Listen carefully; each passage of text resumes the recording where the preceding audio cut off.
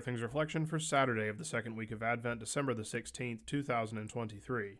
Restore us, O God, let your face shine that we may be saved. In the name of Jesus. Amen. It's easier for me to imagine the saving face of God that saves us as something brighter than the sun.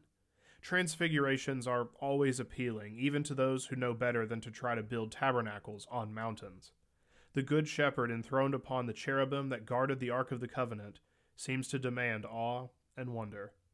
But if the cherubim guarded the real presence of God in his true glory, wouldn't they circle the cross where God made man came down to die?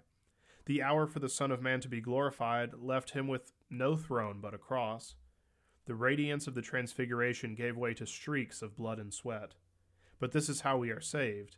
Don't look up to the mountain for a glowing God of might. Look to the cross for the dying God of mercy. Here we are restored. Here we are saved. Here all your sins are atoned for, and you are given a shepherd that leads you through death to life again, not one who calls to you from the other side of the veil. In fear and in danger we want the face of the transfiguration, but God gives us the face of the cross, crowned with thorns instead. And it's a gift. Peter, confronted with a shouting sky and a glowing God, only realized what he was not and fell down in terror. A centurion saw the same God die and realized what happened. Pray the Psalms for mercy, not power, and God doesn't ever seem so far away, because we finally start to measure him in the things that actually work to answer our prayers. Restore us, O God. Let your face shine that we may be saved. In the name of Jesus. Amen.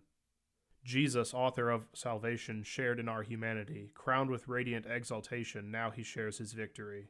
From his face shines the grace meant for all our fallen race. LSB 462, verse 3. I thank you, my heavenly Father, through Jesus Christ, your dear Son, that you have kept me this night from all harm and danger, and I pray that you would keep me this day also from sin and every evil, that all my doings in life may please you. For into your hands I commend myself, my body and soul, and all things. Let your holy angel be with me, that the evil foe may have no power over me. Amen. Our Father, who art in heaven, hallowed be thy name. Thy kingdom come, thy will be done, on earth as it is in heaven. Give us this day our daily bread, and forgive us our trespasses, as we forgive those who trespass against us. And lead us not into temptation, but deliver us from evil.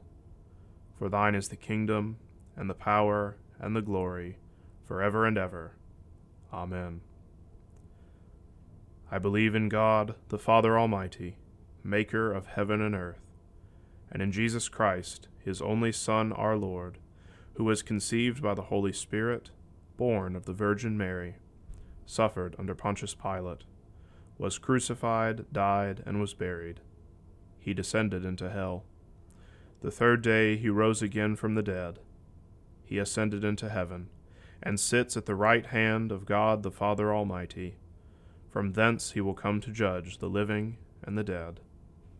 I believe in the Holy Spirit, the holy Christian Church, the communion of saints, the forgiveness of sins, the resurrection of the body, and the life everlasting. Amen. Reverend Dr. Alfonso Espinoza examines the three estates and vocation to help you see how to take up God's greatest call, showcasing God's light through you and into the world. Faith that shines in the culture. Now available from Concordia Publishing House.